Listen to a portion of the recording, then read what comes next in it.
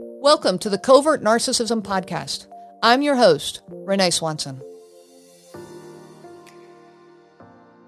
Why is it so hard to explain covert narcissistic abuse to someone else? Why is it so hard to explain to someone who has never lived it?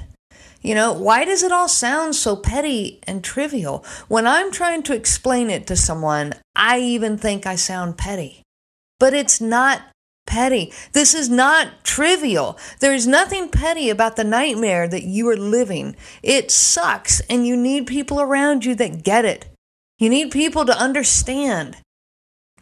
I'm Renee Swanson, the creator of the Covert Narcissism Podcast and founder of CNG, which is a Facebook support group for victims of covert narcissistic abuse.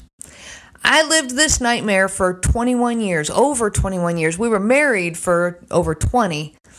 And I was so incredibly frustrated in my marriage. I was completely worn out from trying to communicate with him and getting absolutely nowhere. I tried to explain it to a few of my friends, but most of the time that actually did not help. And I couldn't figure out why. Why did it sound so petty? That's the best word I have for it, but petty and trivial. And I even thought that. And I thought, okay, maybe I'm making too much out of nothing here. And so then once again, it just put me right back into that place of doubt. Here's the scenario. So you've poured everything you have into this relationship, whether it's a marriage or not a marriage, whatever kind of relationship, but you have poured so much energy and time and effort into it. You work overtime trying to keep this person happy, and you have to work extra hard to keep their anger at bay. And so you do, because you want peace. And yet, no matter how hard you work, you always feel like there's an obstacle in the way. Like it's a wall, a thick concrete wall that's in the way of your relationship with this person. So one evening, let's just use an example. One evening you ask him out, you ask him to help you drive one of your kids, your kids together. It's me and my husband. And I ask him to help drive one of our kids to a friend's house for a get together. Well, he asks where they live, and you start trying to describe this to him, but clearly your words, yet again, are not good enough for him. He interrupts you just to fuss at you and tells you this time, that you're not communicating effectively, that you should have said it this way or that way. And you just throw your hands up in frustration and you say, forget it. Never mind. And you rearrange your schedule so that you can help your kid out to get to this get together. You're just tired of it. This goes on every day with nearly every conversation. Well, now you try to tell your friend about this event and about your frustration. And more often than not, that's not going to work out so well. Because your friend starts asking things like, well, how were you explaining the directions to begin with? And as you go deeper into the explanation, it's almost laughable at how trivial this whole thing is. And you're trying to explain it to your friend, and they want more details, and the more details you give, the more crazy you sound. And your friend feels that too and says, hey, you just had a miscommunication. You're making too big of a deal of this. Oh, that's like a stab to the heart. They just don't get it. They don't understand that this is every day, every conversation, all the time. Or the friend might even say, I'm sure you've gotten mad at him at times over little things. Maybe you guys just need to, take a date night and go have some good, happy time together. People who have not lived it just don't get it. You can't fix this by just going out and having a happy date night. You can't fix this by just working on your communication skills. These things do sound petty and trivial, and I understand that, and it's because they are. At least they should be. Me asking him for directions and there being a brief misunderstanding, that should be a nothing. But it isn't a nothing when you're living with a covert narcissist, because they make it huge. They make it this huge reaction and this huge ordeal. And then they start holding it against you that you don't know how to communicate, and it piles and piles and piles. And you can brush it under the rug as many times as you want, but eventually that pile that's underneath the rug is huge, and everybody's tripping all over it all the time. Yes, these things sound petty and trivial because they should be. but they're not. I hear victims say, well, he got mad at me when I woke him up because he overslept. That can sound trivial, but it becomes a huge thing.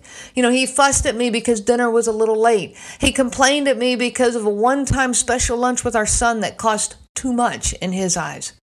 Or he was with me in the store and he put items that I put in the cart. He took them out and he put them back on the shelf. Or he fusses at me telling me I don't include him in activities with our kids. And then when I try to, he fusses about that too. All these things sound trivial.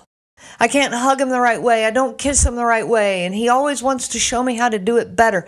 Again, these things sound trivial. And to people who have never experienced covert narcissistic abuse, that's how it sounds. That everything sounds so minor because they're looking at it as a single event, a standalone, a one-off event. But it's not. It's like the last podcast I talked about, the last episode I mentioned, 1,000 bee stings. It's like getting 1,000 bee stings. One is no big deal, but 1,000. If you got stung by a bee every day for 3.5 years, people would understand why you're losing your mind. People would understand why you're hurting so much and why you just feel like you're going crazy. People would get it. Okay, but when people don't think of it that way and they have not lived it and so they don't understand, they say things like, well, everyone gets mad occasionally, or you're mad about that? That's a tough one. I wish that was the biggest concern I ever had, or just tell them you're sorry and move on. They try to give trivial responses because it's a trivial event. But what they don't see, here's what they don't see. They don't see that you are being slowly erased, that your thoughts and feelings don't matter on a daily basis with your partner. You are invalidated over and over and over, and you are being erased. They don't see that every conversation is painful and challenging. They don't see how much it hurts when you try to do what he says he wants, only to be shut down once again with his anger. They don't see the countless hours and enormous amounts of energy that you spend trying to appease him and yet never succeeding. They don't see that reconciliation never occurs, and they don't see that you carry all of the blame for all of this. You see, in non-toxic relationships, people do get mad at each other. Disagreements do happen, and anger does happen. So these things that we're talking about, when you try to give these examples of the issues that happen, those happen in everyday life in a non-toxic relationship. But they are standalone. They are single events. Because both sides accept that this is normal, that you're going to have some disagreements. Both sides take some of the blame and carry some of that blame, and therefore reconciliation is allowed to happen. When both sides can give some and take some ownership of what happened, then that allows for the reconciliation. That give is so important. And I'm going to talk about that, more in a later episode. But people who have give in their relationships, they work. Those relationships work out. And so these people that are looking at you saying, well, you're just being too petty or you're being too, they are used to that reconciliation occurring. And thankfully, I mean, thank God, I'm glad they have that. But they don't see that you don't have that. And they don't understand. They're looking at it as a standalone event, because when it happens in a healthy relationship and the reconciliation occurs, that event disappears in history and never comes back. That is not the case when you're dealing with a covert narcissist. It's just another pile, another chunk that goes on the pile, another piece. Partners that reconcile and can move on, they expect that today's issues will just become a thing of the past, and they dissolve into the sunset and they're gone forever. They don't understand that pile that you are living. Covert narcissistic abuse is hard enough to identify when you're the victim. Think of how hard it was for you to pinpoint what was going on, for you to really get a grasp of why you feel the way you feel and why he's treating you the way he treats you.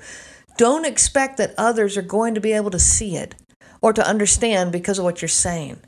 I was living it every day of my life, and I barely had an understanding of what was going on. I'd get a hold of it and get a grasp on it, and then it would just disappear just as quickly as I thought I had it.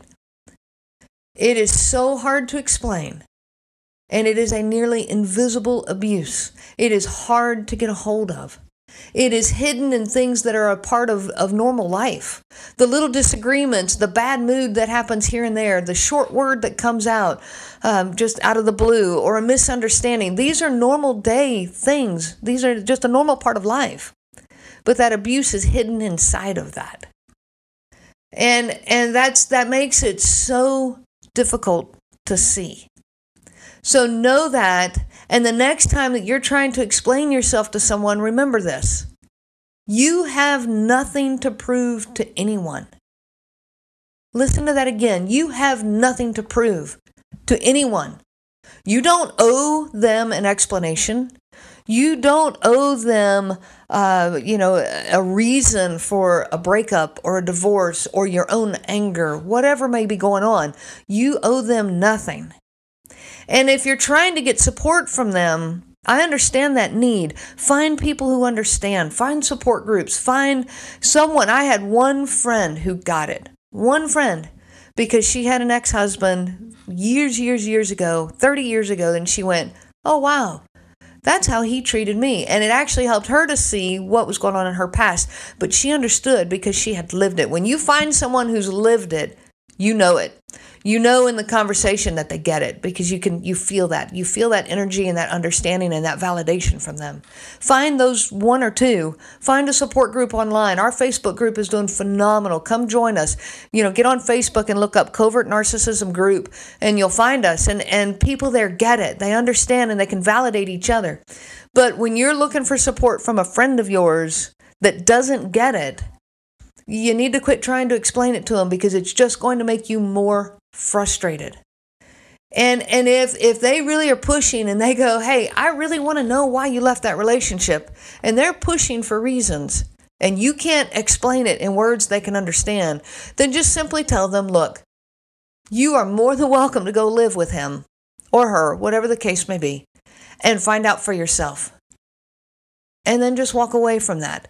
You don't have to explain it to anyone. You have nothing to prove to anyone.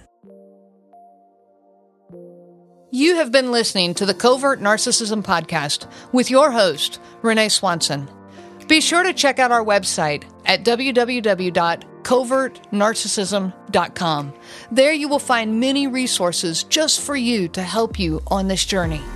You can also reach out to me by email at Renee, RENEE, at cnglifecoaching.com.